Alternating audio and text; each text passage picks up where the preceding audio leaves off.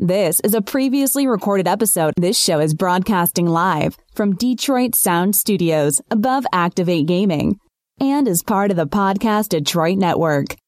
Visit www.podcastdetroit.com for more information.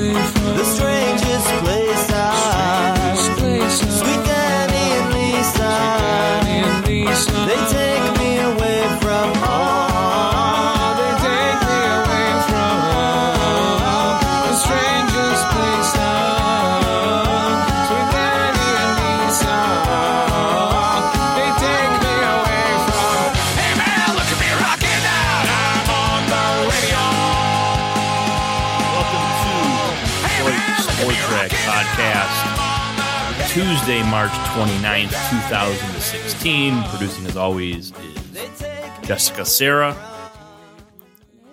Joining me as my co-host, as always, well, not always, but most of the time, Justin Spiro, who walked into the studio looking like he's wearing his father's oversized exercise outfit. So I made a comment, and I find out that Spiro purchased this beautiful tracksuit from one Denzel Valentine the other day at Somerset Mall.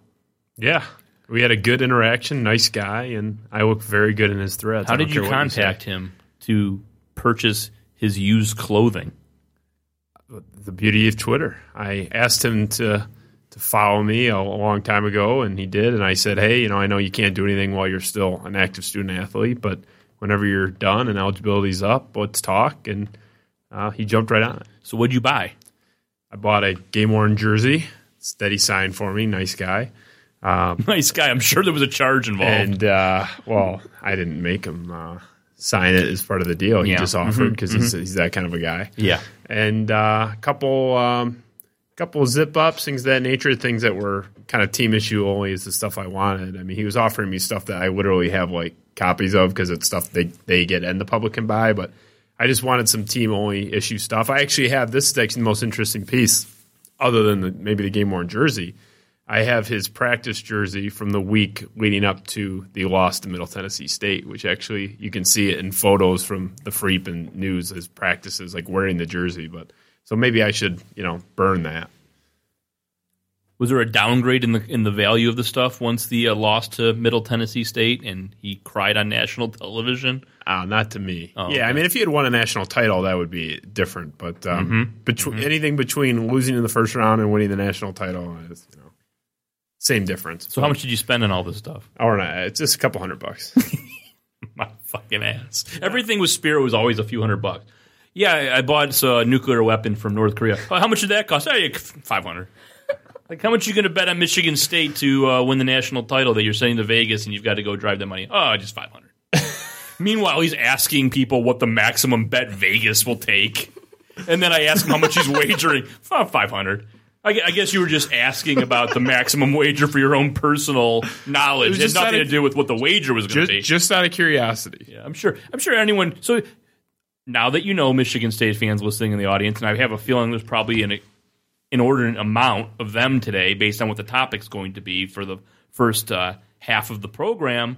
If you want some game-worn jerseys and tracksuits worn by Denzel Valentine, if you got $200 in the bank, which is everyone I know in the world except for Jasper Apollonia, Except for Jasper. who, by the way, had $110 to his name and donated $20 to a horse racing 6-race parlay the other day. Jasper might be worse with money than me, which is saying something. But, okay, we don't have a lot of time today because we've got a lot of crap to talk about. This is probably the most action-packed show we've ever had. You've got, that we're going to get to probably in the second segment, some interesting inside information about the Red Wings and Jeff Blashill that you've learned over the last couple days. We're going to talk about the debacle known as bringing out Gordie Howe last night at the Joe Louis Arena. We've got some audio, absolute hilarious audio of Terry Foster. There's something to discuss with Scott Anderson and Doug Karsh, a topic that they had on their show last week that was actually sports-related. But first, we've got to start with the breaking news from earlier this morning. I didn't think we were ever going to revisit the Drew Sharp plagiarism stuff ever again on this show, as Jessica fixes Justin's limp mic over there. You can't touch that part. Yeah, Don't be mean. I won't. Anyway, I didn't think we would ever discuss it again. And then, while I was at a house fire, trying to do an inventory of all the total loss contents over just a couple miles from here in Huntington Woods, I see a tweet from a DSR contributor, a retweet of an article that David Harns wrote today about the ongoing scandal and his involvement with Drew Sharp. Maybe you can, Justin, touch on it a little, what that was all about, and give us a synopsis. As I'm sure everyone listening to this knows the story, but just kind of give a summary of what that was all about. You want a summary of what the interview was about today? No, what was his article on the? Yeah. Just the Harns article. Yeah. Well, you can back up a little, but not too much. Yeah, I'm not gonna go through the entire article because it's long, extensive, and it covers so many bases. I don't know if we can get them all today as it is, but basically, Dave Harns has stepped up finally and has come forward and said that Drew Sharp's quote unquote apology, if you can even call it that, was inadequate. His overall action in handling these matters has been wholly inadequate. And he's asking for more, not just for himself, but for the public and for Miranda McCoy. It's something that I think we all needed to happen a long time ago. I think it would have been a lot more effective a long time ago. But basically, Dave Harns has said Drew Sharp, he is calling for Drew Sharp publicly to apologize to the readers and to himself and to Miranda McCoy. So it's really is a call to action at this point, as well as an explanation of why Dave Harns didn't do this earlier, so in a way it was an apology of his own. Yeah, there's about 20 layers to this story that we could get into, and I really don't even know where to start because there's just so many. It's all over the place. It's really all over the place, but I guess the first place I would start is that I tweeted out after reading the article, and I read it real quick.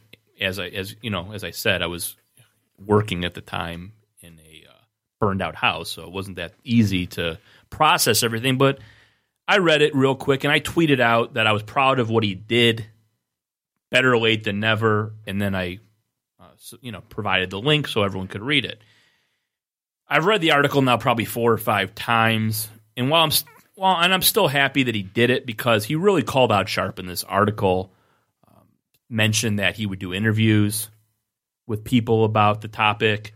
You asked him to come on today. He said tonight was not a good night. I don't think any night will be a good night until I die, and then maybe you can have him in studio one-on-one, which since I'm flying tomorrow, that could be tomorrow. I think there's a 75% chance in my mind every time I get on a plane I'm going to die in a crash. So maybe next week you can have him on next Tuesday. But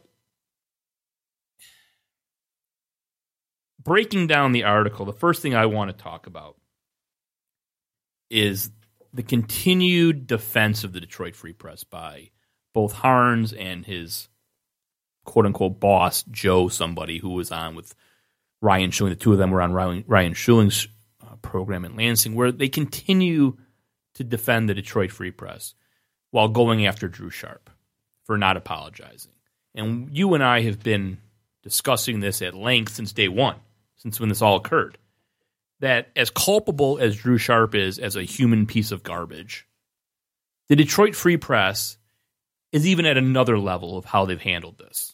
And right when we're doing the show prep before the program started, I said the comparison is if you had one molesting priest diddling kids and the Catholic Church turned a blind eye to it, who is more, where's the blame there? And obviously there'd be blame on the priest, but the church, by covering it up, as we've seen, has become more of the pariah in the mind of the public.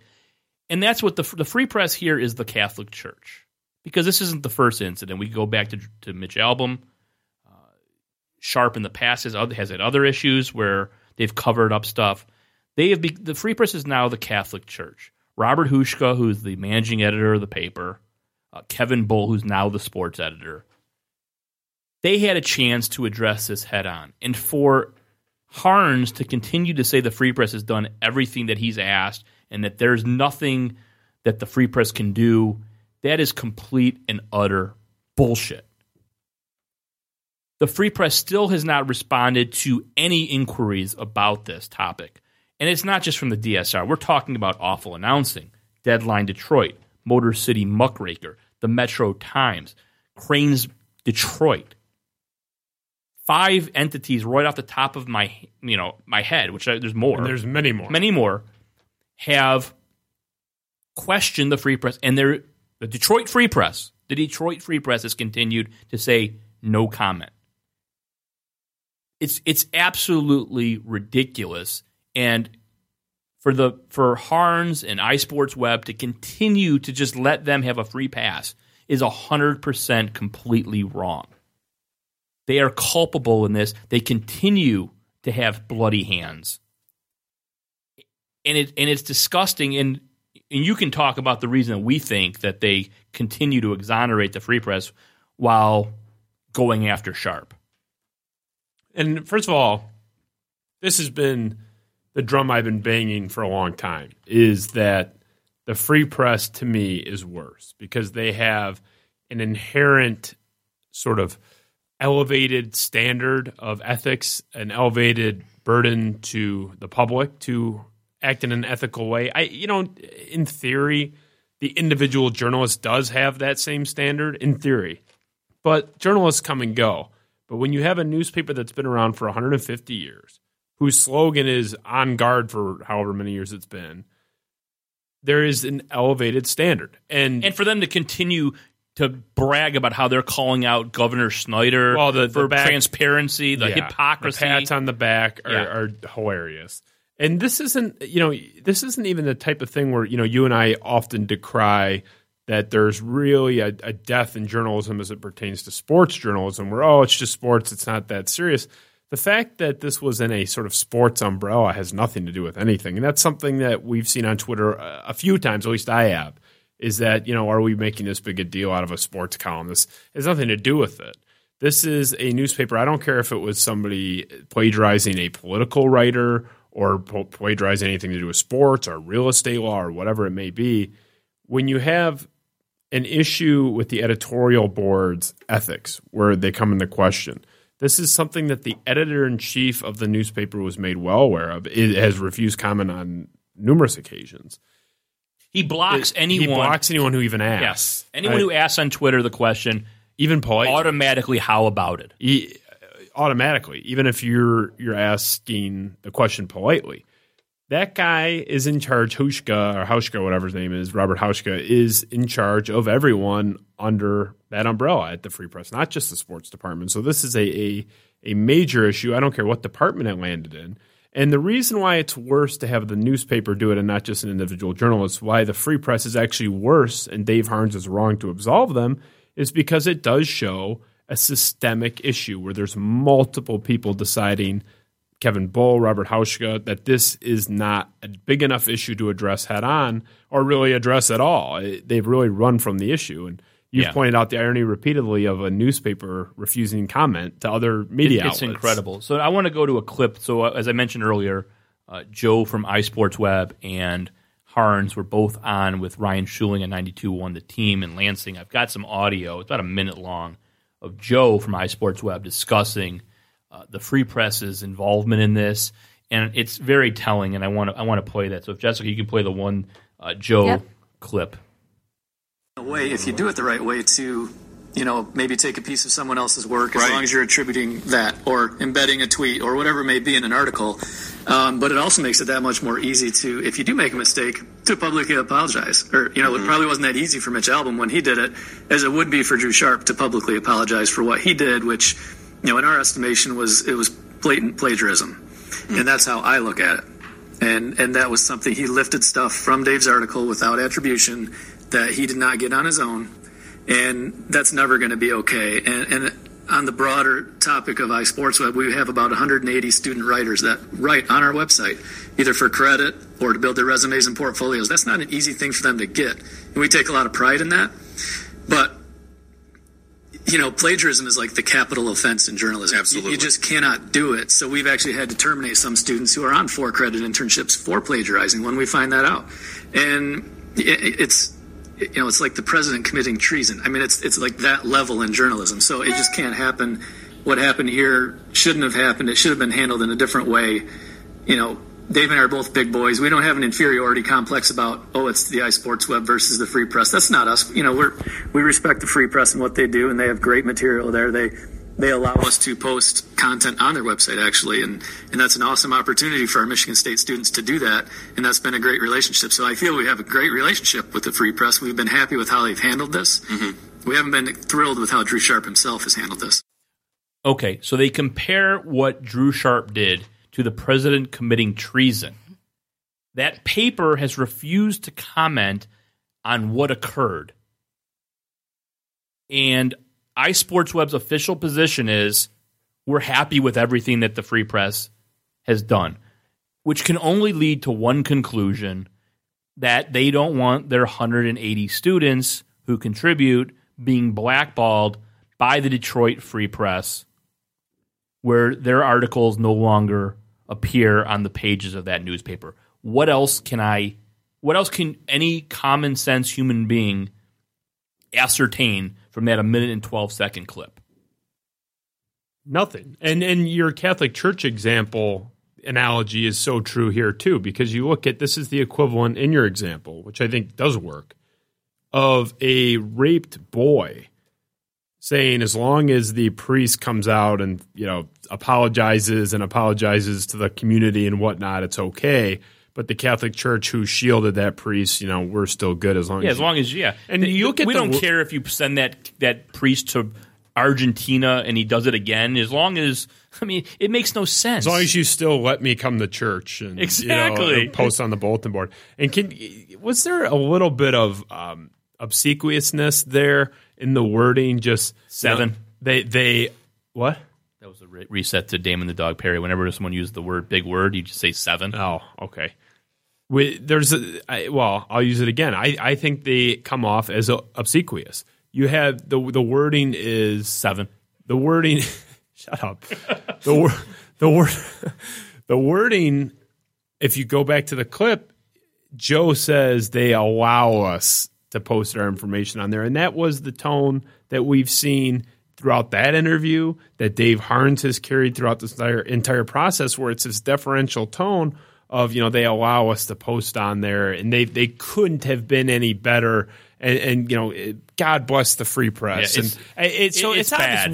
It's still bad. Why else would you do that if not to protect that relationship? I think that's obvious. Yeah. There's no question. So they need to really sit back and think about that. The Freep's worse. Yeah, exactly. Well, where's the piece bombing the Free Press? Yeah. If this is relatively for Dave Harns, this is like him going scorched earth. He almost said "gosh darn" in this article. He came that close. Where is the piece attacking the Free Press? We're not going to see that. You're not going to see it. Right. You're not going to see it. And that's the piece we really need to see. And that's the difference between this website, ours, and every other one known to mankind, basically. Because we're not beholden to the special interest groups in the Super PAC. Or beholden to the local media outlets. And I've been told by every person in the local media, hey, Moss, if you just calm down and wouldn't attack people and you wouldn't go after entities, you'd have had a radio show by now. You'd have been on the Free Press. I don't want that. Fuck that. We've got our own thing. And iSports Web, come on, man. Grow some balls and call out the Free Press. This is bullshit. All right, so that's the first issue. The second issue, now I'm going to start defending Harns a little. Because when this article dropped and I said I was proud of him for what he did, I got attacked by kind of the inside DSR people saying it's too late, he's full of shit, he's doing it for attention. I had one member of the media contact me and say, fuck that guy, it's too late. And another person in the media said to me that they thought they were just doing it to drive hits to the website and get attention. And I disagree. We've both talked. I don't think that. We both talked to Harns. Kind of guy. No, we both talked to Harns many times. He's not selfishly motivated. In terms of like commercial, he just wants to write his little blog. And whether I believe in the Easter Bunny and Jew Zombie resurrecting a couple days after he died, and I think it's all fairy tale and bullshit, and I think religion's a joke. I cannot argue that Harns is coming from a place where his religion is dictating his behavior. I don't think any of this is premeditated. I don't think he's doing it for attention. He's not that. He's just not that kind of guy. He's not that conniving. No, he's not. No. He's not. He's just not wired that way. No, I think his worldview and his religion and talk. I mean, the guy talked to his pastor about what he should do. That's what you do when you're pondering writing one of your takedown pieces. Right? Yeah, exactly. I think exactly what the rabbi would say not to do, and then I do the exact opposite. No, it's ridiculous. And as our Jumpete DSR contributor said, he should be bombing his pastor for giving him horrible advice. And that's what he's been getting horrible advice from day one. And whether it's his imaginary friend in the sky, Jesus, praying to him, or talking to the pastor, this is a separation of church and state, people. This has nothing to do with religion. If you want, at the end of the day, to think that Jesus will forgive Drew Sharp for plagiarizing an article and then lying to his boss about it, which is almost as big a story as the plagiarism. Because in Harns' piece back in December, he outed Sharp for lying to Kevin Bull, which is a huge piece of the puzzle. So not only did he plagiarize, he lied to his supervisor about it. He said that he got all of that information, the backstory, not from Harns, but from Connor Cook. And then he found out that he talked to him for less than 5 minutes, and it was an absolute impossibility. He lied. He's not only an unrepentant plagiarist who's never faced the music, he lied to his boss, and this has nothing to do with your worldview or religion. This is cut and dry. And, it's the classic, in Drew Sharp's case, the cover-up is worse than the crime, and they always say it's not the crime that sinks you, it's the cover-up. Drew Sharp committed a crime, not literal crime, but committed a crime, covered it up, lied about the cover-up, and still didn't face any repercussions. And we have said repeatedly that Harns was in a unique position to take him down months ago. And that's something, you mentioned you got attacked for supporting Harns here, and I didn't get attacked, but I was with you on that. I think it's a step in the right direction, and for Harns, this was a huge step in the right direction and probably a difficult one to make. He's so milquetoast. But I think overall, it's one step in the right direction, but it is too late. And I do think, and I made this point on the DSR forum, that if this exact article, other than the minor clarifications, but if this crux of this article had been published in late December or January, what are the chances that Drew Sharp receives a public reprimand at least and perhaps a termination at worst? I think it's a better than 50% chance that Sharp is addressed publicly by the Free Press in some way and punished if this article was published a few months ago. When Harns said to drop it a couple months ago, remember on Twitter, he was and I bombed him. He was chiding anyone for even discussing it. People were saying, yeah, he tweeted out, Sharp and I just talked, and that's the end of it. I don't want to hear any more from any of you. He was like indignant about it. And people just, led by me, bombing him. You don't get to tell us when this story is over. Now we find out today, 2 months later, that they had a 17-minute discussion on the phone where it would appear, based on what I read today in the article on iSportsWeb, Sharp still didn't apologize. Oh, it could have been a 17-month conversation that he wouldn't have gotten an apology. 17 minutes. What did they talk about for 17 minutes? Was Sharp stuttering the whole time? And that's absent an apology. What was the 17 minutes? What could you have talked about? Yeah. Well, Harms' family? Well, maybe he wants to know what's going on. The problems at 105.1? The worldviews they have? What could that have come? So now, I don't even understand. He went from saying, it's over, it's done, I talked to Sharp, drop it, people, and then when people kept calling him on it, getting mad at them, to 2 months later, now... It's a takedown piece. A takedown piece. I mean, and it was all... Now you're telling me it was all because a noted troll, a guy who has a 20-year history of being an absolute piece of shit, wrote an article over the weekend saying that sports fans on Twitter have become... Because of Twitter, sports fans have become lazy.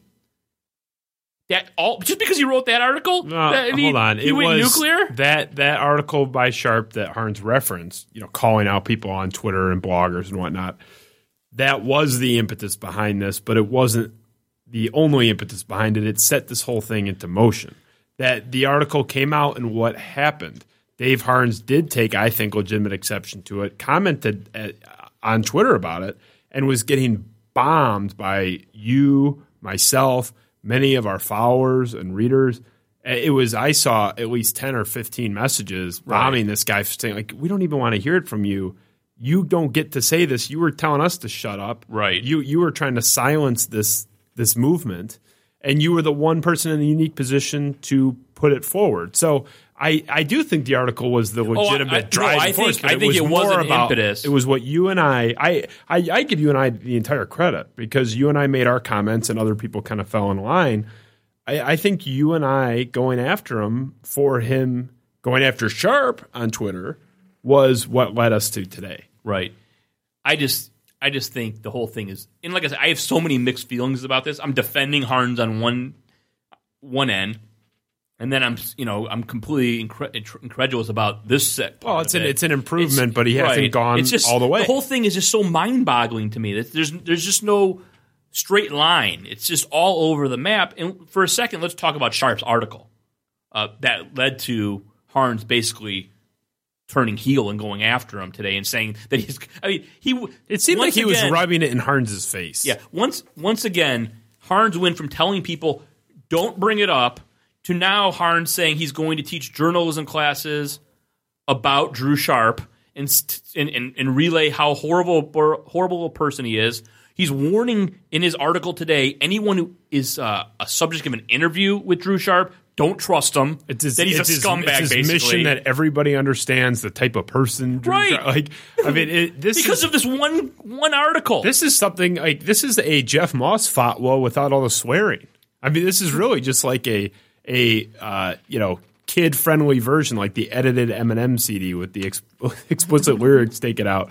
This is basically him going his version of Jeff Moss Nuclear, and it's just a cleaner version. But this is a very harsh piece that he wrote. I don't think overly harsh. I think appropriately. And I wish he'd come on the show and answer some of our questions. He was invited. He said he might come next week. Okay.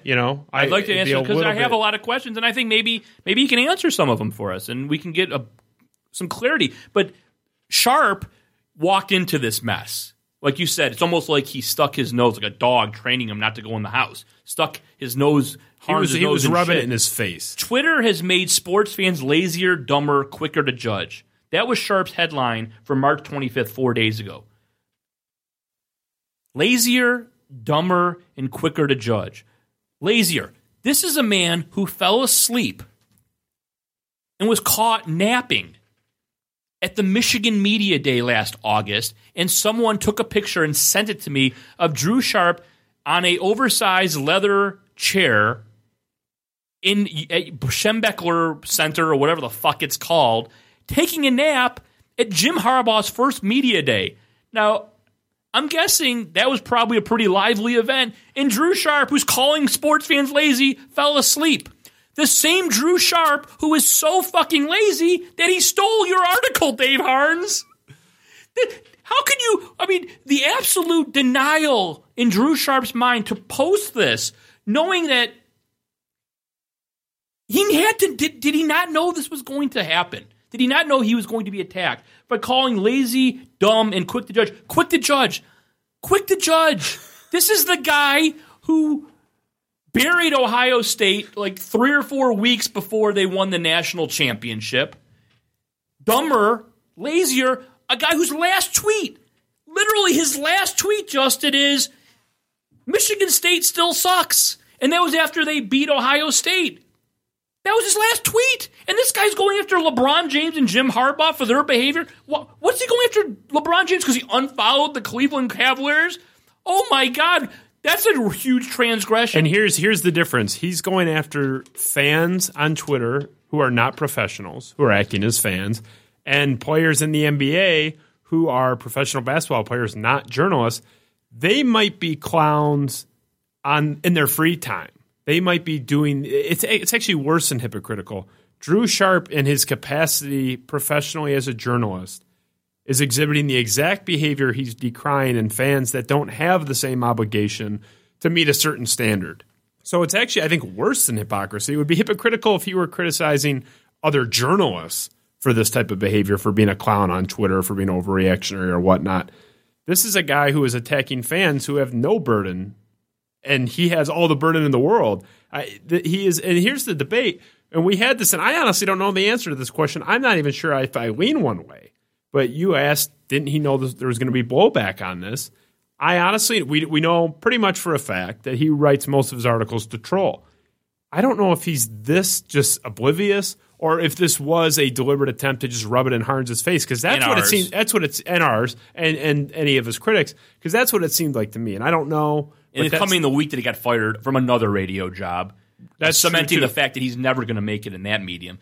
This was the last quote in the last paragraph in his article. And while it has become a useful vehicle in the rapid dissemination of viable information, it has also become a cesspool for the terminally vain, the childlessly impetuous, and the misguidedly self-righteous. That's why it shouldn't surprise that sports and Twitter have enjoyed a happy marriage over the past 10 years. No, do you know what Twitter has done, Drew? It has given people like us an equal voice to you, you fuck. It's given us a way to disseminate your plagiarism scandal, where it's spread like a virus nationally. That's what it's done. That's why you're so angry with Twitter, Drew. A person who doesn't even use you don't even use it. You don't even tweet other than to troll. And you have the fucking moxie, the chutzpah, the nerve.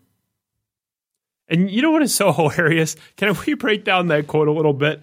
He calls these people on Twitter self-righteous. What's the definition of self-righteousness? Let's just pull it up. I mean, we know, but let's pull up just a literal definition. Having or characterized by a certainty, especially an unfounded one, that one is totally correct or morally superior. So Drew Sharp is on a moral high horse here. I'm not even going to explain why that's a disaster of a comment. And what's the definition of impetuous? He calls the fans impetuous. These people on Twitter that are fans of teams that are reacting to him. Childly impetuous. Well, yeah, but let's just look at impetuous. Right. Let's isolate it. Impetuous. Acting or done quickly and without thought or care. Kind of like what he did in the Miranda McCoy story. It's his whole career. Acting quickly without a care in the world. That's why I said the word childly. Right. Because what is childly? Childly is going on Twitter to try to State still sucks. Harbaugh's never coming. Well, how about in 2013 when Michigan State finished the year ranked second or third, depending on the poll, 13-1, They were 8-1 or 9-1 mid-year, and he said he wasn't going to rank them in the top 20 on his poll. Like, just and he's talking about people being childish. They were ranked like 7th on every poll. Okay, put a fucking rattle in this motherfucker's mouth. If you want to be, Mr. Tough Guy and downgrade a team, you have them at 11 or 12. You think you're unique. Everyone else has them at 7, 8, 9, whatever. You have them a few spots lower. That's fine. This is a guy who consistently has Michigan State ranked 15 spots too low, and then doesn't apologize or offer any type of mea culpa when they win the Rose Bowl, finish 3rd in the country or 2nd, depending on the poll. It's just, can we get to one other point? He's everything he's criticizing these fans for being. And again, you have to look at the difference. The fans don't have the burden that this guy has. They're not acting in a capacity of being a professional journalist. It does matter, that distinction.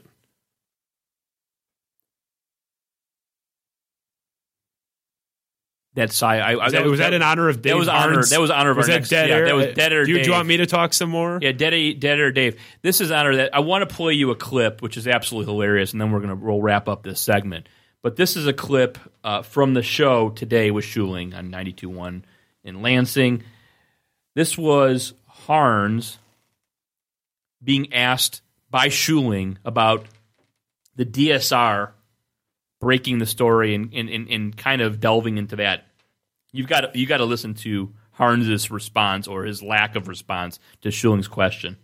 Included working directly with that fellow blog in the Detroit Sports Rec who originally broke this story. I know that Justin Spiro was working with you along with Jeff Moss. Is that what you were referring to? And what about that part of it would you have done differently?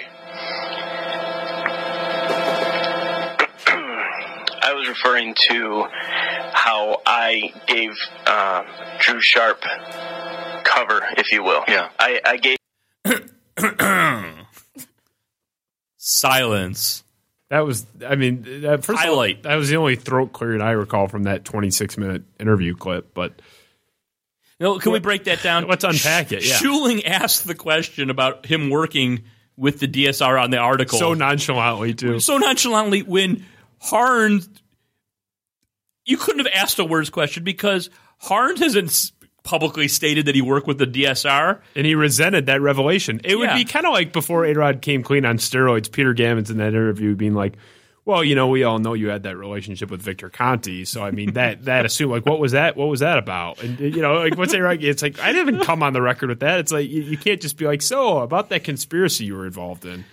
I went after Harns. And I think you were wrong to go after Harns for that. I went after him hard after he told people to leave him alone and that the story was done, which obviously the story wasn't done, David, because you just posted another article about it today. But I unveiled the fact that he was your source. Which you shouldn't have done. Which I shouldn't have done. And I was against. That's fine. That very I don't clear. care. I'm an asshole. I don't give a shit. I had nothing to do with that. But the fact that Schuling asked him the question on the radio, like not having any idea, like what a potential landmine that I know. That Harns had no way to answer it, and like I counted 4 Mississippi. He had no clue. It was a solid 4 seconds. It was good. I was watching it. It was the most rattled anyone's ever been on the Schuling show since he asked me about Cuban-American relations. Oh, my God. The story just will never end. And I don't know, now what happens? I think it's just going to die. The Free Press isn't going to alter it. The Free Press already had a major microscope on this, and they needed that little nudge, or we really needed that nudge from Harns at the time when there was some momentum behind the story. I think we needed just that little push across the goal line, which would have only come from Harns. There was enough outside pressure, certainly, through all the outlets going after it. But I think that moment has passed. I think we're now at the 20-yard line, and a 2-yard run isn't going to score now, so to speak. Harns, it's too little too late. While I appreciate symbolically Dave Harns coming forward finally, I appreciate it that he's on the record, decrying this behavior from Sharp. As far as any impact, I think that ship sailed, and that's where a lot of the frustration comes with our readers. Jimmy Petro, among others, has said, basically, fuck this guy. And I'm not quite in that place, but if you want to institute change, which I think we deserved, I think the public deserves better than Drew Sharp being covered for in the Free Press. I don't think that's fair to the public to have to be subjected to someone of that nature. I think that opportunity has been missed, and I think that will be a part of Dave Harns' legacy. That there is a punishment so to speak, for Dave Harn's failure to act when it was appropriate. Well, that might be the last time we discuss it, unless the Free Press finally. Well, we might be interviewing Harns next week by the sounds of it. So that would be great. I wish he'd come into studio. The story will be a little stale by then, but not Tom Izzo stale. But I would happily have him in next week. In or on. I think it'd be great to have him in the studio. I don't think that'll happen. I think he's actually out of town next week. That's what he said. He'll be on spring break with his kids. It's certainly available to call in.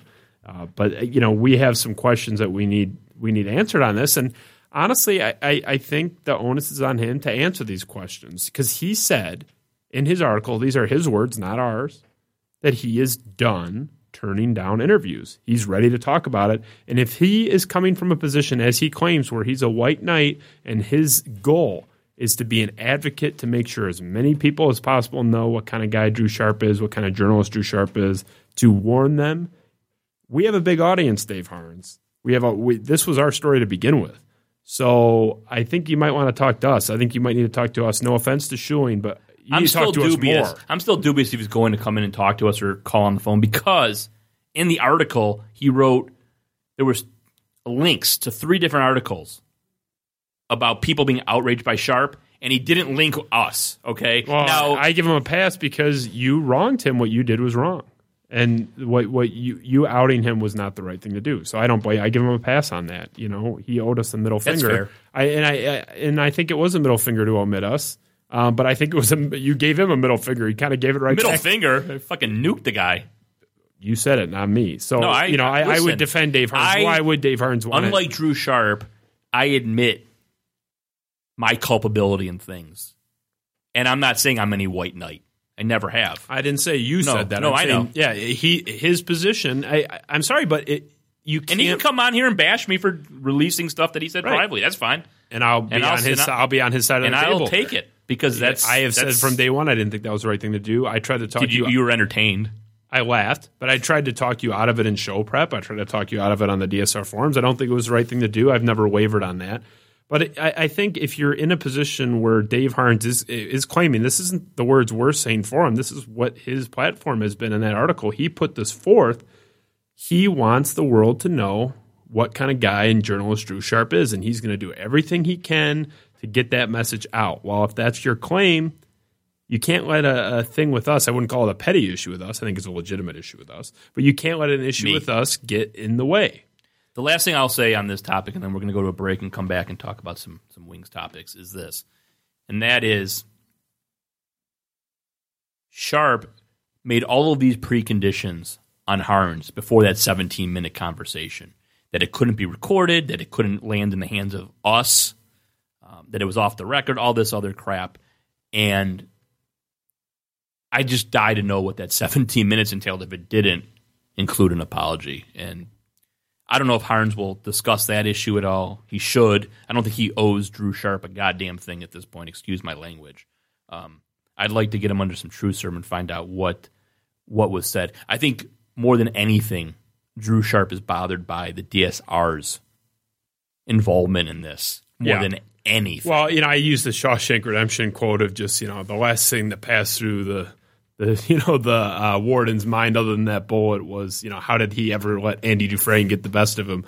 Drew Sharp had to have just been saying, for all the people that break the story of this bullshit, it's these people that I just despise. And there was an added element of that. I know we're wrapping this up, but I just want to ask you, to wrap the issue up, do you think, you can just be yes or no, you don't have to expound upon it, but do you think that if he had written this article in a timely fashion that Drew Sharp would have been punished differently or at all?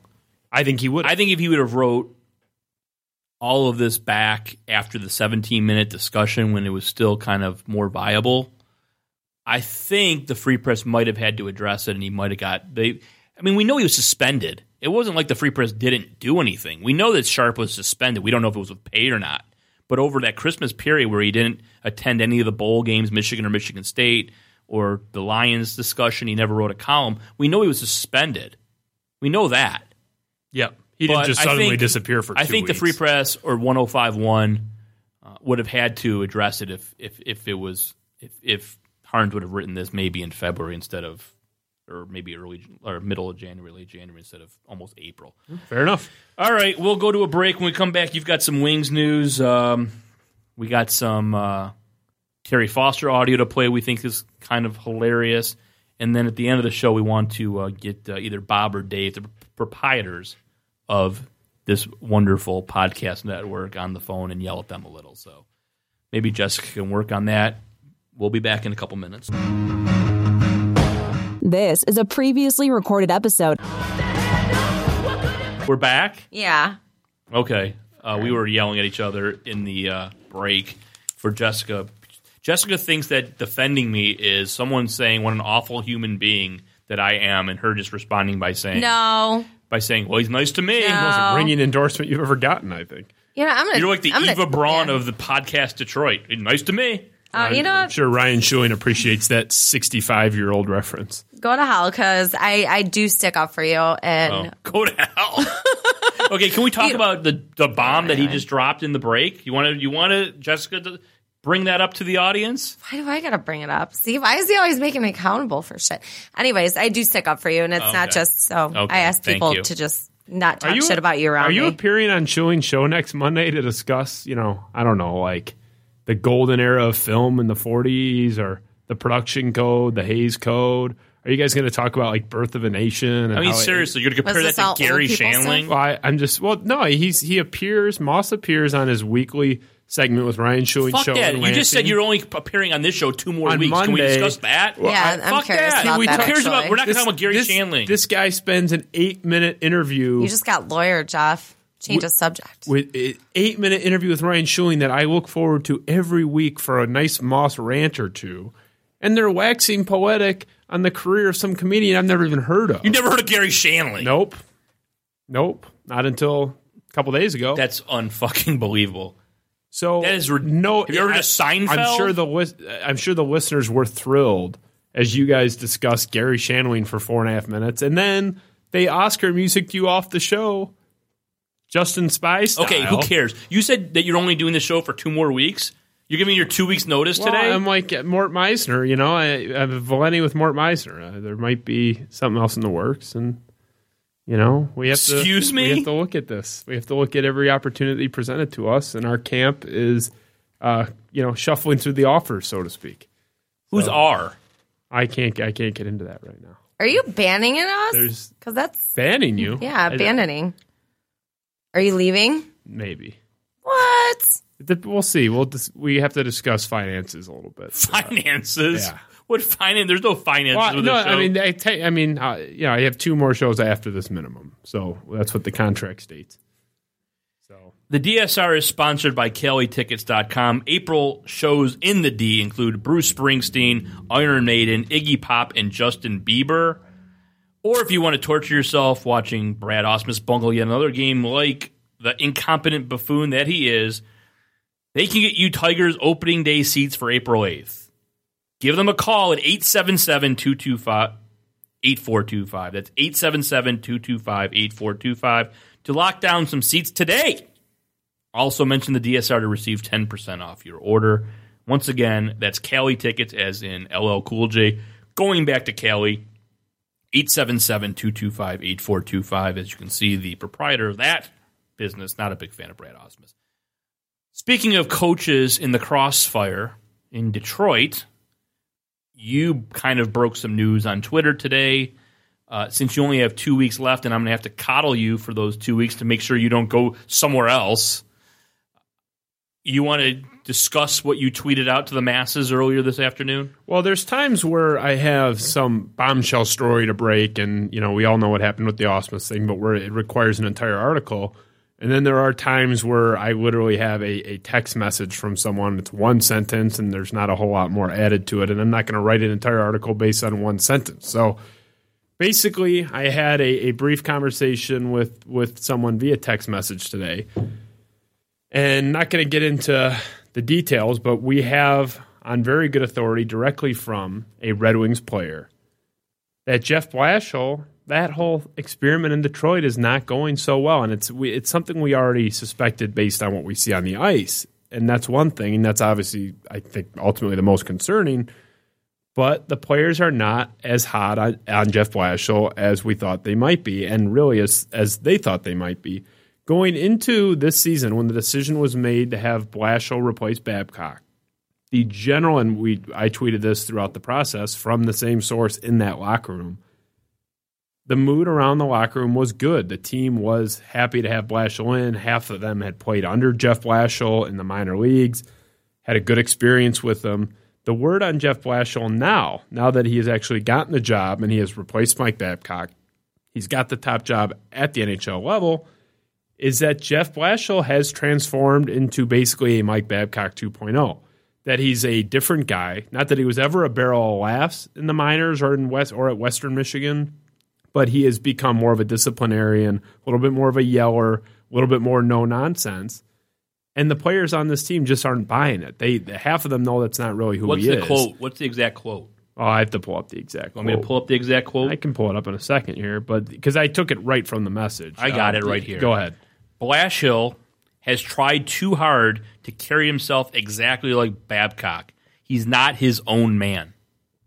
And that was a direct word for word from a Red Wing player. So, obviously concerning. You know, that you can say a lot of things. What my prying, and the only really real thing I got other than that quote from this was that Babcock had a certain level of credibility in the locker room. He really could easily have 3 Stanley Cups. He does have 1, gold medals in the Olympics and whatnot. So he was, by the end of his tenure in Detroit, pretty much despised by all but a couple players in that locker room. But there was at least a level of respect there. He had the credibility to be an asshole. They hated him. They thought he was an asshole, but he had credibility. And the players have done nothing this year to stop, you know, and the thought that they just couldn't stand Babcock, including Zetterberg's made some comments. There's no secret. That was and you had your own sources on that too. Yeah. I mean, you know, separate from this source. A different source, right? We know who our sources are, being editors and whatnot, but. You know, we have guys in management and one guy on the team, a guy that plays every night for this team, saying that Mike Babcock was despised. But the thing is, he already came into the season, Blashill, with the problem that he sounds exactly like Mike Babcock. His cadence, the way he talks, is exactly like, and that's no fault. That's no fault. No, but I'm saying he's already got that issue going where it's almost like the guy, the new coach comes in, and it's almost like he's doing a Rich Little impersonation of the previous coach. Which, like you said, I don't think he's doing that. He's some Stepford wife type of deal where he's trying to imitate Babcock, but he's already that's just something that's known. It's it's joked about that the guy sounds almost exactly like. Mike Babcock. So we had hoped that under the Blashill regime, things would have changed. And we're almost at the end of the season where there's 6 games left in the regular season. They're precariously holding on to a hope to continue the playoff streak. And he's behind the bench. We've seen a lot of the same crap that we didn't like from Babcock. The Kronwall-Eriksson pairing, which he had broken up earlier in the season, he's brought back. The fact that Athanasiou is the leading player on the team for drawing penalties. The guy has been absolutely a find this year, and he plays like 6 minutes last night. Almost every evening he's playing the least amount of minutes on the team. The fact that Yurko and Pulkkinen are sitting while Mike Richards, the corpse of Mike Richards, keeps getting thrown out there 16, 17 minutes a night. Brendan Smith, a healthy scratch last night instead of Jonathan Ericsson, who twice a game makes Adam Oates-esque passes to the opposition. Nicholas Kronwall, clearly a shell of what he used to be. I can't remember a guy deteriorating that quick at his age. Statistically, you can just look at the numbers. And our friend Prashanth Iyer posts them on almost a daily basis, the advanced stats. And Brendan Smith, at the very least, is much better than Kronwall and Eriksson. And he's a healthy scratch. And it seems like Blashill is he's terrified to sit guys that Ken Holland has given outrageous deals to.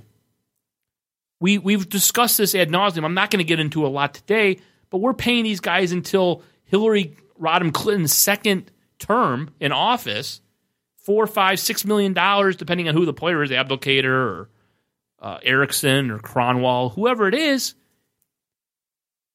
should either be sitting on the fourth line, and I don't think Blashill has the balls to do what's necessary because he's either intimidated by Holland, giving direct orders by Holland.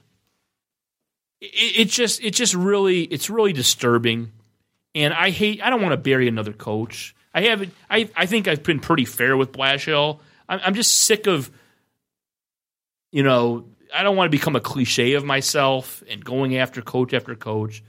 It's just disheartening at this point where we thought we were getting a breath of fresh air, and other than just being a complete dick, which we personally, I think your source said he's not an asshole like Babcock was, where they absolutely hated him 95% of the team. But other than that, we've got Mike Babcock redux. It's kind of it's not completely analogous, but it's somewhat similar to Flip Saunders coming into a veteran team that had had some level of success with a big name coach before him, and you go from and obviously Flip had experience that Blashill didn't, so it's even really a more extreme version of that. But you go from a locker room where love or hate Larry Brown, there was a profound respect for him with the Pistons. Flip Saunders had not had that cachet and didn't carry that level of respect, and it's somewhat similar in this regard. And again, to a more extreme degree, as Blashill doesn't have near the resume that Flip Saunders had. I think it's comparable to Osmus Leland, where Osmus came in as the young guy. Everyone thought he was the advanced metric guy. He went to Dartmouth. He's a smart, intelligent person. And he came in and tried to be a Jim Leland clone. I don't understand these guys getting their maybe one shot at this type of a gig. Both kind of getting nice job. I mean, the Tigers are coming off back-to-back to whatever. Division titles, got a quality team, highest payroll in the division. The Red Wings, for all their troubles, they're still a team that's made the playoffs 24 straight seasons and have some, very good young players, some better, some veterans who are still hanging on to dear life. And they come in and don't want to put their imprint, their own vision. They're just going to, be carbon copies of their predecessor. I don't get it. I don't understand. I just don't understand why Blashill hasn't been more willing to go away from the status quo. And I think I'm right there with you in not wanting to just absolutely bury, another coach. But I don't think we're at that position with Jeff Blashill. My understanding from the conversation that I had today is not that he's completely lost the locker room. It's about to be a mutiny. There's just this sort of general kind of eye roll, like, okay, whatever, buddy. Like when he's trying to go off. And that's kind of what we've got with we've heard from the Tigers locker room with Osmus. Yeah, well, and very similar. Actually, Osmus, similar in a way. Osmus, from my understanding from the people we've spoken to, is that he's not even really trying to crack the whip, and it's more just kind of a real, almost too loose clubhouse. But that's the issue with Blashill is that he's coming in there. There's not that contrast that teams usually go with, where you have a player's coach and then you have a disciplinarian, and then you fight a disciplinarian and you bring the player's coach. He's really just a little bit less extreme version of Babcock, but without the credibility. So they might, say, "Hey, Babcock, fuck you," or "You're an asshole," or this or that. But they didn't really roll their eyes if Mike Babcock said something. I mean, they were disgusted and hated him at the end, but there was a certain level of credibility that Blashill just can't have, and it's not Blashill's fault. He's earlier in his career, but you can't really act that way with the sense of credibility. So I think that's the issue that I think he can still correct. From my discussion today, it doesn't seem that this is a lost thing where he's about to get fired, he's lost the room, but he does have to change. You can't just come in there cracking the whip, and he has been very strict and cold in a sense, and he has not been the player's coach that we had imagined he might be. I have to correct myself. I called him Mike Richards. Obviously, it's Brad Richards. Yeah. Early onset dementia, which is now, which was not the guy that was busted at the border for drugs. Exactly. That's a nice segue to our next discussion. Early onset dementia. Before we get there, I do want to touch. You brought up Athanasiou's lack of playing time. The official DSR hockey correspondent, friend of the DSR, Jack Johnson, and I had a great conversation a few days ago, and I was asking him about the wings, specifically Larkin and Athanasiou. Before Jack went down for the year, he had played in Detroit at the end of February. And he said he likes Larkin a lot, good player, whatnot. But he said Athanasiou is impressive. He said the exact quote was a poor man's Alexander Ovechkin, where you see him out there and he's bigger than anyone realized. Like when you're actually on the ice with him, he's a big guy, and he's so explosively fast. He said it reminds me of just like a much worse version of Ovechkin, which he meant as a compliment, just saying you have this kind of deceptively big guy who just explodes on the puck and can get on this rush so quickly. So he said his takeaway just being on the ice against this kid was this kid's going to be really good. So count official DSR hockey correspondent, NHL player Jack Johnson among the big fans of Athanasiou. I didn't specifically. That's why he plays 6 minutes. I didn't even mention the playing time issue, but so if Jack had commented, of course, I wouldn't relay that anyway.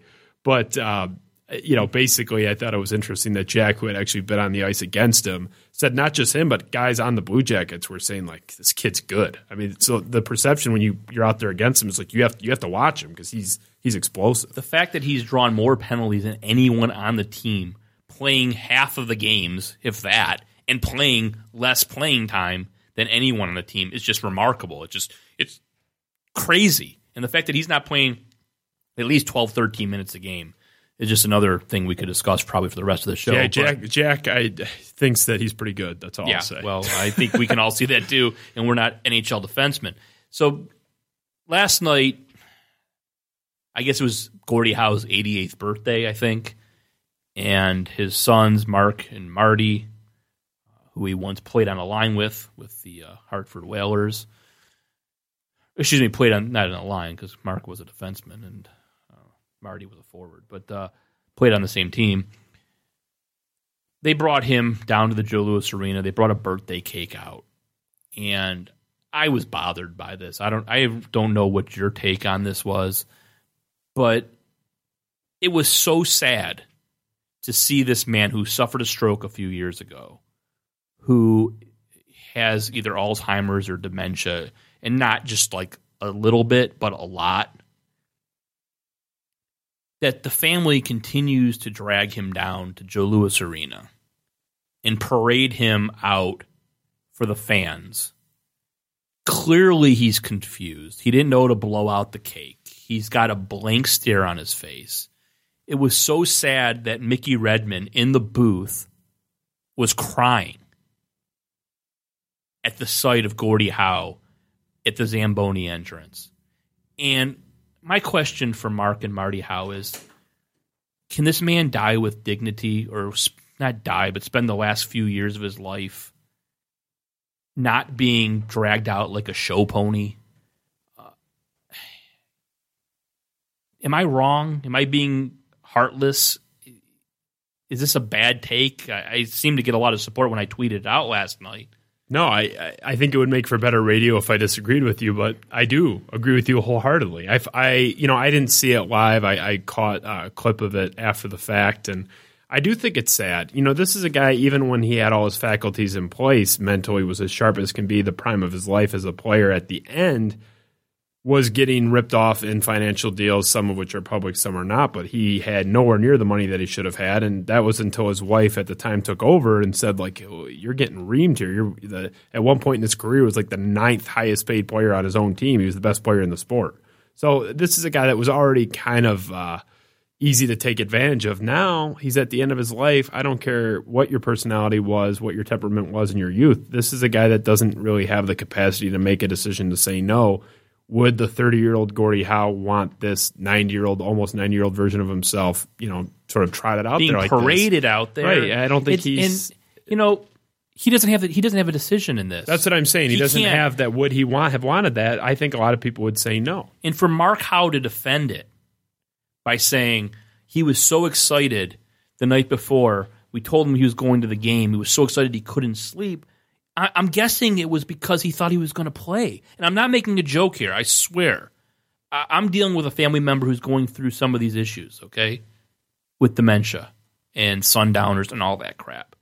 And I sure as hell wouldn't drag that person out into the public eye. I have a little more respect for that person than to do that. And I don't know if it's selfish or what. I mean, Mark Howe's explanation was we think we owe it to the fans who were so supportive. You don't owe shit to the fans. You owe it to your dad. And I'm guessing if his dad had a decision, like I said, he doesn't, he wouldn't be going out there with this blank look on his face. Like he doesn't know where he's at. People are talking to him. He's just staring into space. The announcer for the team, who knows him well, who knew him when he had all his faculties, is up in the booth crying where he can't gather himself to call the game. What is the point of all this? I don't get it. Gordie Howe doesn't know that the fans. I don't think he knows the fans are cheering. I don't think he knows who the fans are at this point. I don't think he knows what was going on.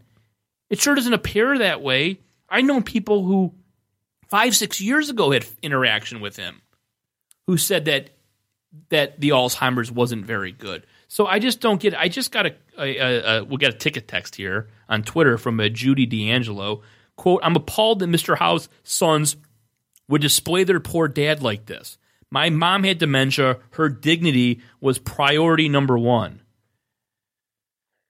I agree with that. And here's the thing. Another one. Let me read one more and then you can go. Go ahead. This is from Scott House. I helped my grandfather take care of my grandmother who has dementia. What the Wings and the Howe kids are doing is sickening.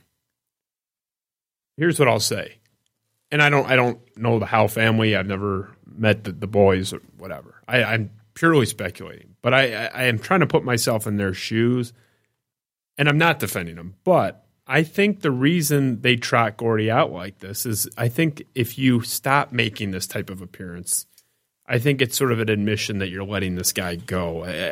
That's the only thing I can think of, is that it's almost a defense mechanism for themselves that, hey, if we need to sort of preserve this relationship with the Red Wings, and we have to be able to appear at the ceremonial whatever. I mean, if we give that up, it's sort of giving up on Gordie's life. That's the only thing I can think of, is that they're sort of clinging on to his viability as a public figure, not even for selfish reasons, but just for the self-preservation of their emotional attachment to him. And again, that's purely speculation. I have no idea. But whatever the motivation, at the end of the day, I think it's horrible what they did. I think it's exploitative, however unintentional it may be. And it's not something I would want for anyone I cared about. I've only met Gordie Howe once when I was a young kid, but just as another human being, that was heartbreaking to see. And I thought you were seeing a guy be a dog and pony show that did not have any say in the matter. You know, in the last few months of my dad's life, when he was sick and I was taking care of him, people, his friends, family members, other not immediate family, wanted to see him. And he was either in a hospital or rehab facilities. And basically my dad said, the only people I want to see are you, Carrie, my sister, and his sister, and my sister's kids. That was it. And because he still had his faculties, I mean, his body was failing because cancer was eating at him, but he could still make his own decisions. Right. And I think most people in that situation, they just don't want people to see them in that fashion.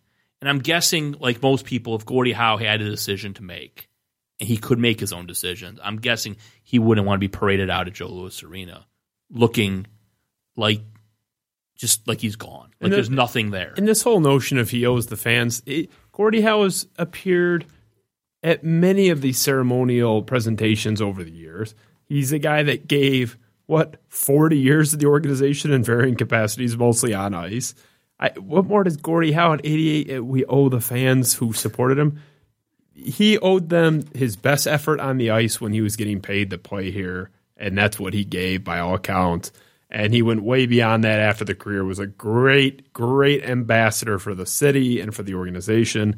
At what point is this guy – I don't think he even had any dues to pay, but at what point has he paid his dues and he's allowed to just go live his life out in private? I think it is disgraceful, and again, we've touched on this, but he didn't. It wasn't his choice, and I think it would be if he had all his mental faculties in place. I think Ernie Harwell was with it to the very end mentally. Harwell could make that type of decision. Right. This is not a guy, and Harwell appeared very sick at the end of his career, just off the mound at He had Comerica cancer Park. too, I think. He had cancer, and he said, you fans are the best of all, no doubt about that. But Harwell was completely with it. His body, as you said, with your father, was failing him. As advanced in age as Ernie was, he made that final appearance. That was his call. He wanted to do that. Dad, my dad, it was his call, whatever and he was coherent. Gordy's got no decision that's making. Right. And then we got some more breaking news, which it seems like every other week something occurs during the show, and it usually seems to come from Awful Announcing. Go ahead. And once again, it does. The headline currently on Awful Announcing is David Harns calls Drew Sharp out over lack of apology in plagiarism case. Is this Ken Fang? Nope. Andrew Buchholz.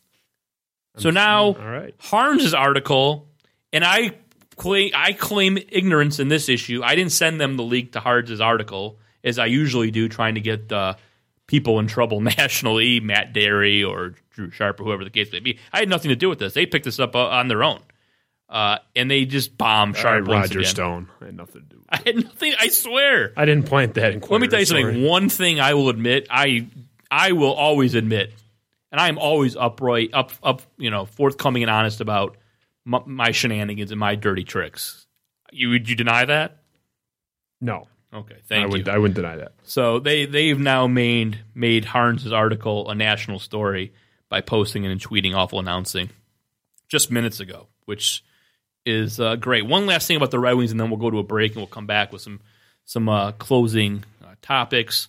So last week, your favorite show, The Virginal Manatee and Benedict Karsh on 97.1. We haven't been focusing on that station much lately. It's garbage also, but 105.1, the hilarity of the Three Stooges over there and interviews with LaFonso Ellis and who else have they had on recently? PJ Carlissimo. Their PM Drive show has become an absolute NBA. It's like it could be on the NBA Network on Sirius XM. That's about all they discuss is basketball. I think today they had the Oklahoma City play-by-play announcer on. Why was LaFonso Ellis on this show? What are you talking? This is a guy who retired in 2003, never played in Detroit, didn't play college locally, he wasn't born here. I have no idea. I was at such a loss that I posted. He's not even like an analyst now. I asked people. I asked people yesterday who the next guest should be, and we had about 100 responses. The winning answer was Bison Dele, who's been dead, I think, for a decade. That was the winning answer. Who would be the next guest on the Shore and Lindsay Hunter program? But anyway, we've been focusing too much on them. Get back to 97.1 for a second. And just the awfulness of that show, of that station, and we're going to get to Terry Foster in the next segment. But Anderson and Karsh had a subject the other day about the Wings.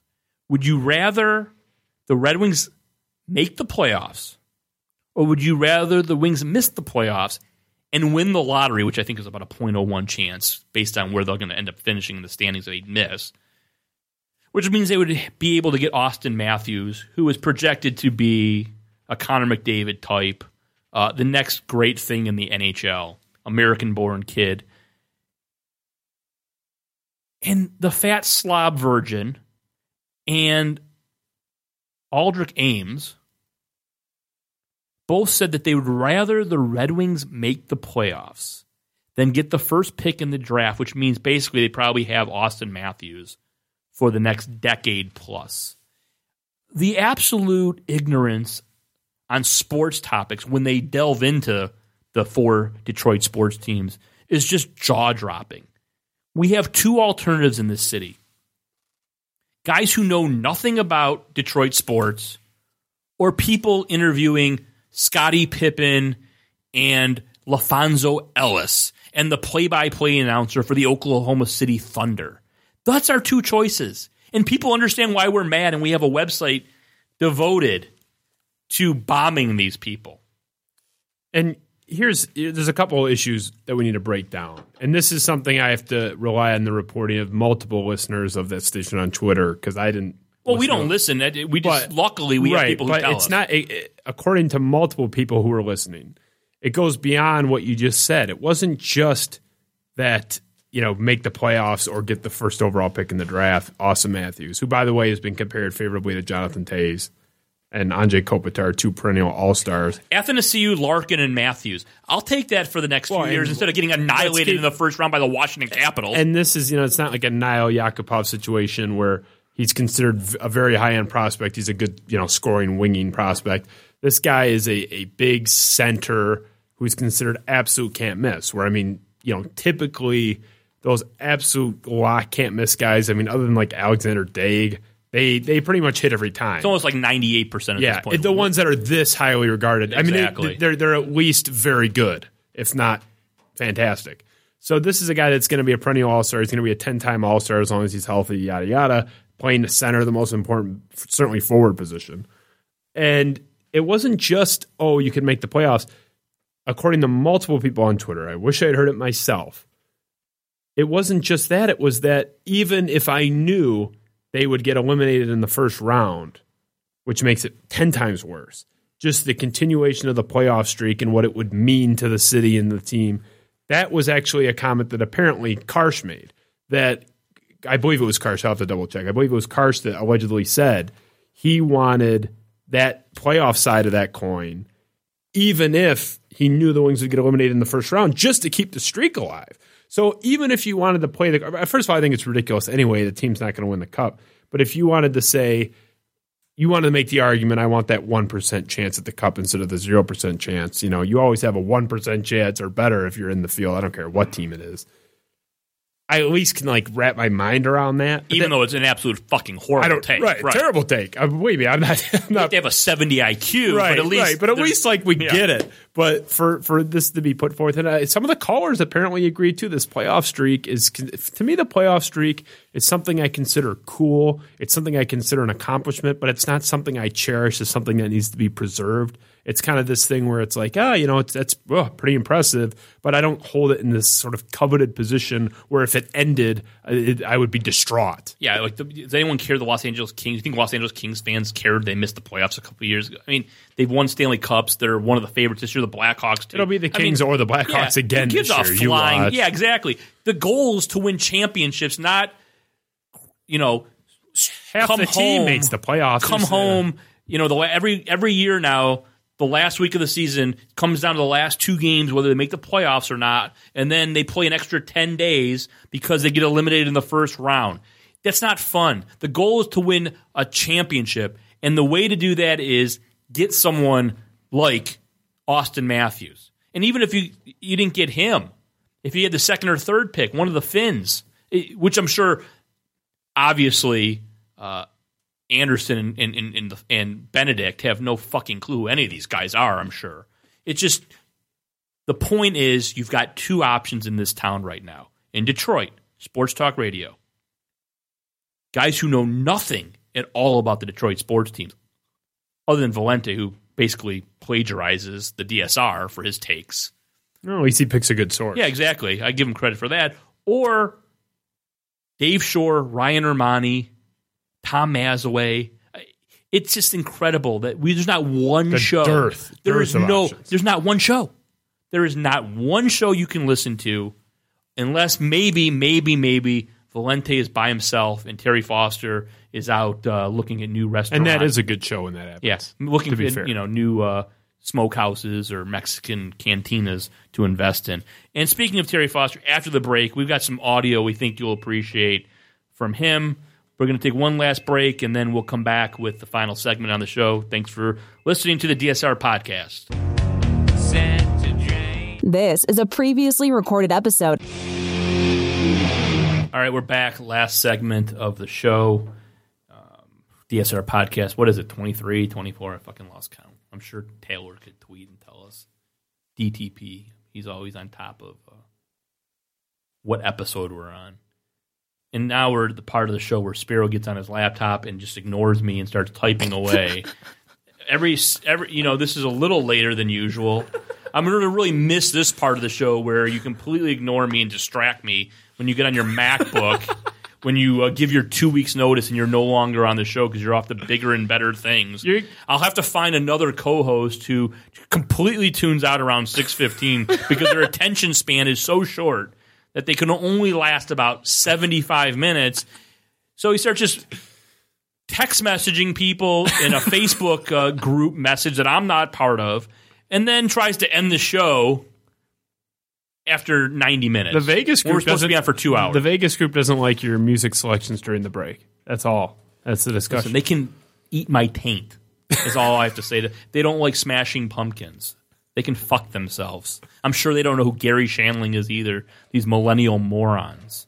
I don't know who. And by the way, Jessica's all worried and terrified that Spiro's actually going to leave the show. Well, because I think you guys have good chemistry. We do have that. Yeah, we have great chemistry. But as I pointed out to you in the break, I showed you my text messages where every week we're supposed to get here around 4:30, 4:35 to do like 25 minutes, half hour of show prep, so we don't come on here and make, jackasses out of ourselves. And every single week, I get a text message from Spiro telling me that his estimated time of arrival is somewhere between 5:15 and 5:26 every week, which means he would be between 15 and 26 minutes late for the show. He has now upgraded his taunting of me by sending fake screenshots of MapQuest or Google Maps or Apple Maps showing that that he won't be getting here until 5:22.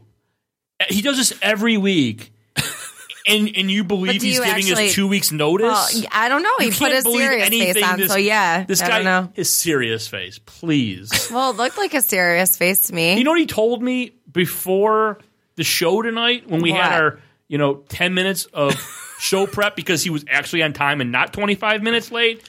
He said, you don't have to worry about one day your child getting on the internet and finding out things about their father, and that's why he refuses to talk about how much he spent on Denzel Valentine memorabilia or how much he's betting on Michigan State to win the national championship, or how much he spent on Stifler's T-shirt from the original American Pie movie. That's why he refuses to talk about that, because one day maybe Evelyn Spiro is going to Google Justin Spiro and find out that her dad is kind of a goofball. I'm guessing that she's going to learn that just dealing with you in her life for the first 18 years until she goes to college. I don't think she's going to need to Google Justin Spiro. And if she does Google Justin Spiro, she's probably not even going to find you. She's going to find the gay blogger. So I don't know what you're fucking worried about. Do you think Evelyn's going to actually go listen to a podcast? If Dave and Bob are still paying their bills at that point, keeping this archived, and we can still in 12 years listen to a podcast from 2016. We can't even watch DSR TV from a couple years ago. No, this isn't going to be online anywhere in 10 years. I'm going to be dead almost positively from a heart attack. Or Rob Parker hit and run. I'd way more worry about other things that Evelyn can find on the internet than her dad saying how much he spent on a tracksuit from Denzel Valentine when he met him up at Somerset Mall in March of 2016. If that's your biggest worry in life, you've got a pretty good goddamn life. Good Republican life, as you would say. Exactly. All right, so speaking of 97.1, as we were talking about in our previous segment, Terry Foster never fails to amaze us. Whether it's going into a candy business that went bankrupt, lending his name to a smokehouse that went out of business after 6 months, being the shadow purchaser of a liquor license for a Mexican restaurant where an Outback Steakhouse went out of business. Think about that for a second. Outback Steakhouse, a publicly traded company, couldn't make it in a location, and Terry Foster and his dolt partner thought their Mexican restaurant with racist murals on the wall that Donald Trump would be offended by. They thought they could make it. They were going to outsmart the executive board of. I'm sure Outback is owned by a larger conglomerate, of course, at this point. But it's incredible that you have the ultimate support system, the inherent brand that something like Outback has, where you don't have to take out local ads to say, hey, there's an Outback in town. You just put the sign up. And by all accounts, Outback did not get nearly enough traffic. It's just a brutal location. It's a brutal location. That's what we were told by a couple of people that were Terry in that Foster's area. pal decided to put in a Mexican restaurant with horrible food and horrible service and thought that could outdo the Blooming Onion. It didn't. The question is, did it make money like Foster's Smokehouse did? Yeah, right. Did they get bought out? Yeah. By the way, Foster then goes on when the Closed House, which you gave the name aptly, went out of business. He claimed that they actually made money in the 6 months and that they sold the property, which he didn't own. I mean, it was the biggest bullshit story. And then when he gets pranked by Sour Shoes a few weeks ago, admits that the place failed, but it wasn't his fault. He just lent his name to it. The guy can't even keep his story straight. He's the African-American Detroit Sports Radio Ralph Cramden, always looking for the next business opportunity. The next quick score. Yeah, quick score, which he's now on his Instagram account, shilling for Xfinity. But he hasn't stopped there. Now he somehow got into bed with LaFontaine, Buick, or whatever. They have all types of car dealerships. The family of Pat LaFontaine, another former high draft choice who was a very good player and I think is in the Hall of Fame, even though his career ended abruptly because of concussions. He's now blogging and being sponsored by LaFontaine Auto Group. This has now become an audio blog. I don't even know what you're about to hear, what I would even call this. But I was told that this is being constantly played every time a 97.1 show goes to a break. Now, I'm going to play this audio for you. It's about 2 minutes. I think are we gonna have to stop this at some point, Spiro, and maybe comment? Or should we just play it right through? Blast it through and we'll break it down after. Okay. There's a lot. We might have to play it twice. There's a lot going on. Let's play it once through and then we'll play it again and comment. How about that? Yeah. All right. We're going to play it right through here. Terry Foster here from 97.1 The Ticket, and we have a new venture here. I am writing blogs for CBS Radio / LaFontaine. The other day I noticed something about the Pistons. They were getting beaten up pretty bad by the Milwaukee Bucks, but they rallied, won a game with Andre Drummond with a big tip near the end of the game. Now, I do not believe in momentum between games, but I do believe in signature moments that can kind of carry a team to the playoffs. Perhaps this was the move. Remember 1997 when Darren McCarty beat up Claude Lemieux? That was a signature moment. And the Detroit Lions, oh, wait a minute. We're still waiting on that one. But these are the type of stories that I want to bring to you, and I think this could be a big move for the Pistons. Now, recently I was in Las Vegas. I want to tell you a story that shows the seedy side of Vegas. We see the glamour and the strip and all the wonderful things that Vegas can carry.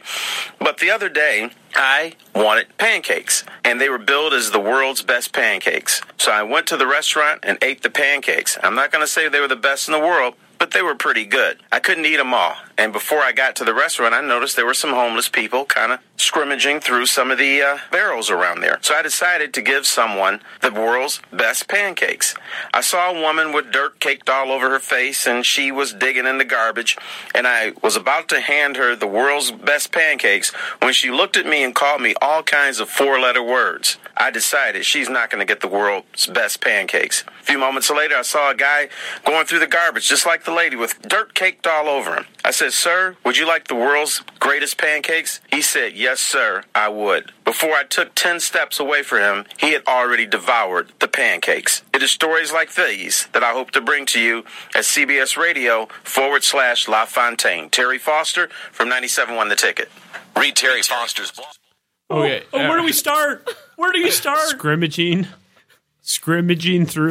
They were having a 4-on-4 practice through the garbage. They were going through the dumpster, practicing, scrimmaging. Did any scrounging is maybe what he was going for? Maybe scrounging. I think scrounging. Scrimmaging. They were scrimmaging through the dumpster. It's a weird place to hold a They were running drills waiting for the magnanimous Terry Foster to bring him out the world's greatest pancakes. They were doing up-downs in the garbage. What? How about reading your copy before you go and record it?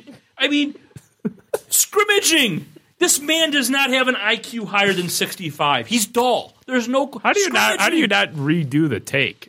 That's what I want to know. He's, as someone said on the DSR, the man's been in the radio business for like 3 decades, and that's his radio read. Are you fucking kidding me? It's stories like these that I want to bring you. Stories like what? It's talking about dirt all over the face of this poor homeless person. Dirt cake. Just caked in dirt. He's making fun of this, obviously, the first the first homeless person, thank you. The first homeless person that he comes into contact with, basically insinuating that they're somehow like mentally disabled or so. Just saying like, oh yeah, she went nuts and called me all these names, basically making fun of her for clearly being. Maybe you read it. Maybe she's read his column. Maybe she wasn't homeless. Maybe she was a Detroiter straggling in from the Las Vegas casino. Is this going to be? I mean, was he trying to be like ironic at the end when he said, these are the type of stories? No, was that supposed to be kind of a joke? Because if he was trying to be like sarcastic, that it would almost be funny. No. These are the kind of stories he wants to bring people. And what was the story about the Andre Drummond tip? Like, what was that all about? Even the sports take was just completely bizarre. Comparing Andre Drummond tipping in a ball to beat a horrible Milwaukee Bucks team at the last second to Darren McCarty fighting Claude Lemieux. I don't know what you see in this guy. Vernon fighting Wah. The Wings winning an overtime game, propelling them to a Stanley Cup. He's comparing an Andre Drummond tip-in to beat a horrible Bucks team with nothing to play for.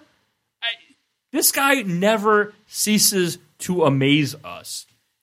I've never heard someone talk about pancakes for so damn long in my life.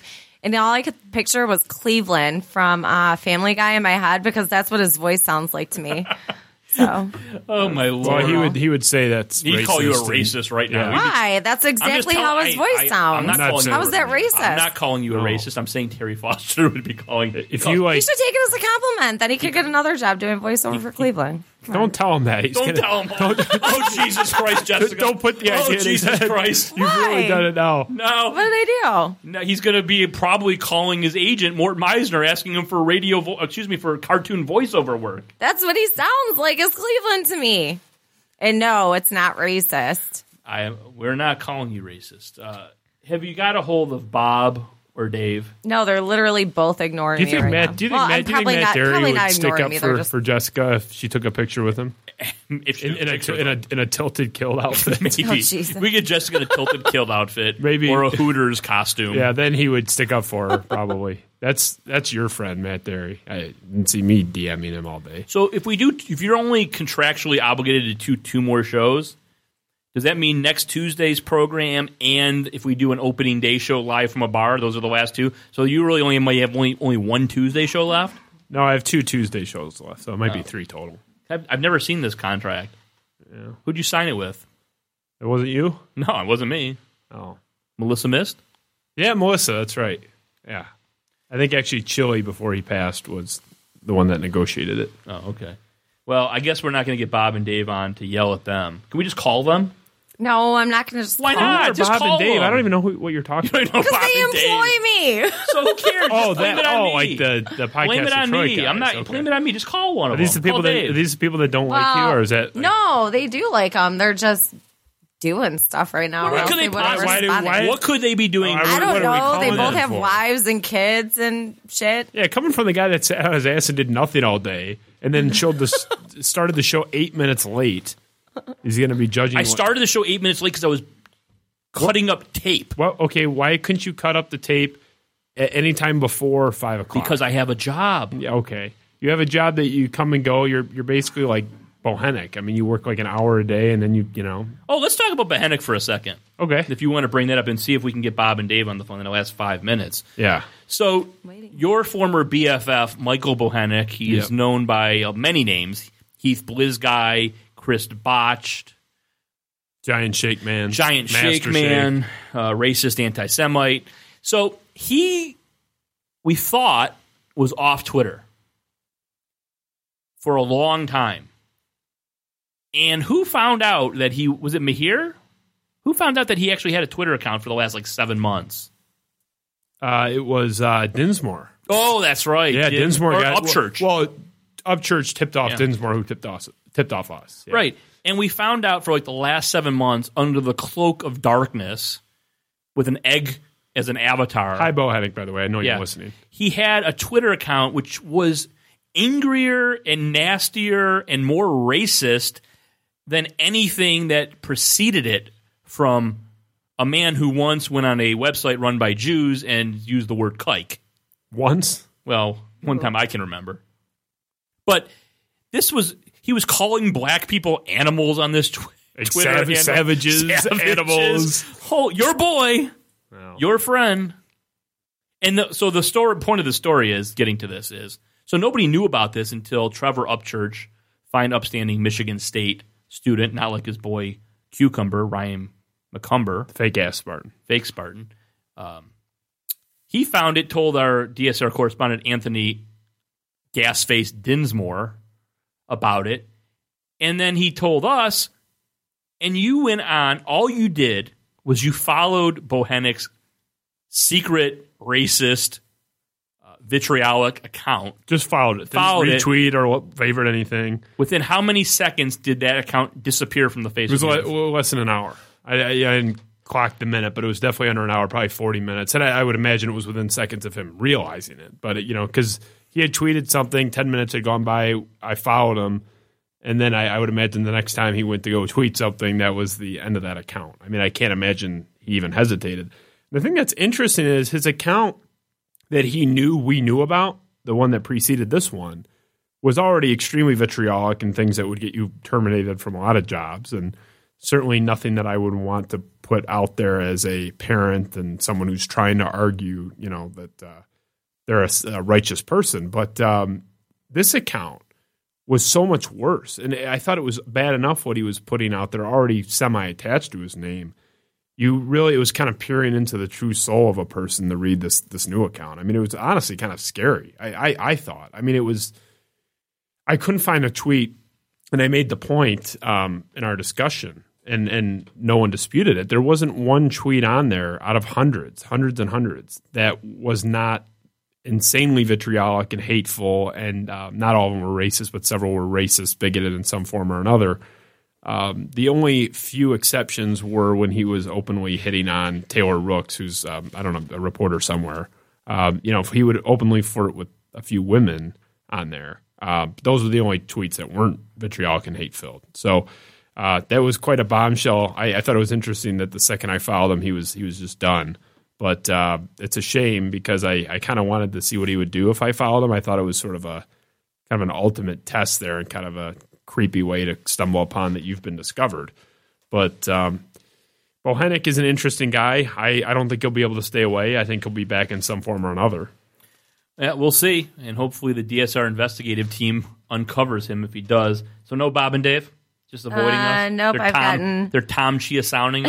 Bob and Dave are not on the radio. No, they're not. Yeah, they're right? not. Absolutely not. So we're going to just, when you listen back to this incredible podcast, Bob and Dave, please find somewhere for Spiro, who's leaving the show under mysterious circumstances soon, and myself. And could you do opening day? Can you produce it? Oh, yeah. Okay. Most definitely. All right. We're going to try to do a live show somewhere around Comerica Park. You can bring your Drew Sharp props, right? Yep. That'd be a good day to bring those out. That was sort of the idea all along. And then he got fired before it occurred, which was kind of... I wish he'd have hung on for another month. I know. It's like, it kinda finally sucks. gets fired. Couldn't you at least get fired, right?